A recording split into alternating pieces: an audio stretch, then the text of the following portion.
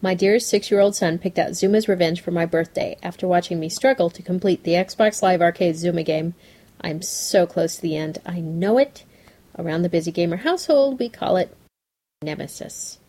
This sequel, which so far is only out for PC, Mac, and select mobile phone platforms, adds some welcome new twists and a much improved checkpoint and instant save system.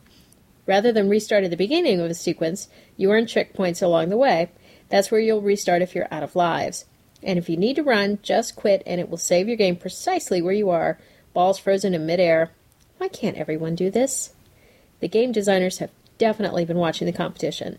Your frog now sometimes can move side to side along the bottom, though he is still often planted in the center. New power-ups allow you to shoot cannonballs, lasers, or quickly nuke every ball of the same color, and there are boss battles, complete with title card. Most excellent. I definitely recommend this to fans of the marble popper genre. If you're on the fence, nab the free demo and give it a try. You can read more about this game, including its colorblind mode and resolution settings, at BusyGamerNews.com.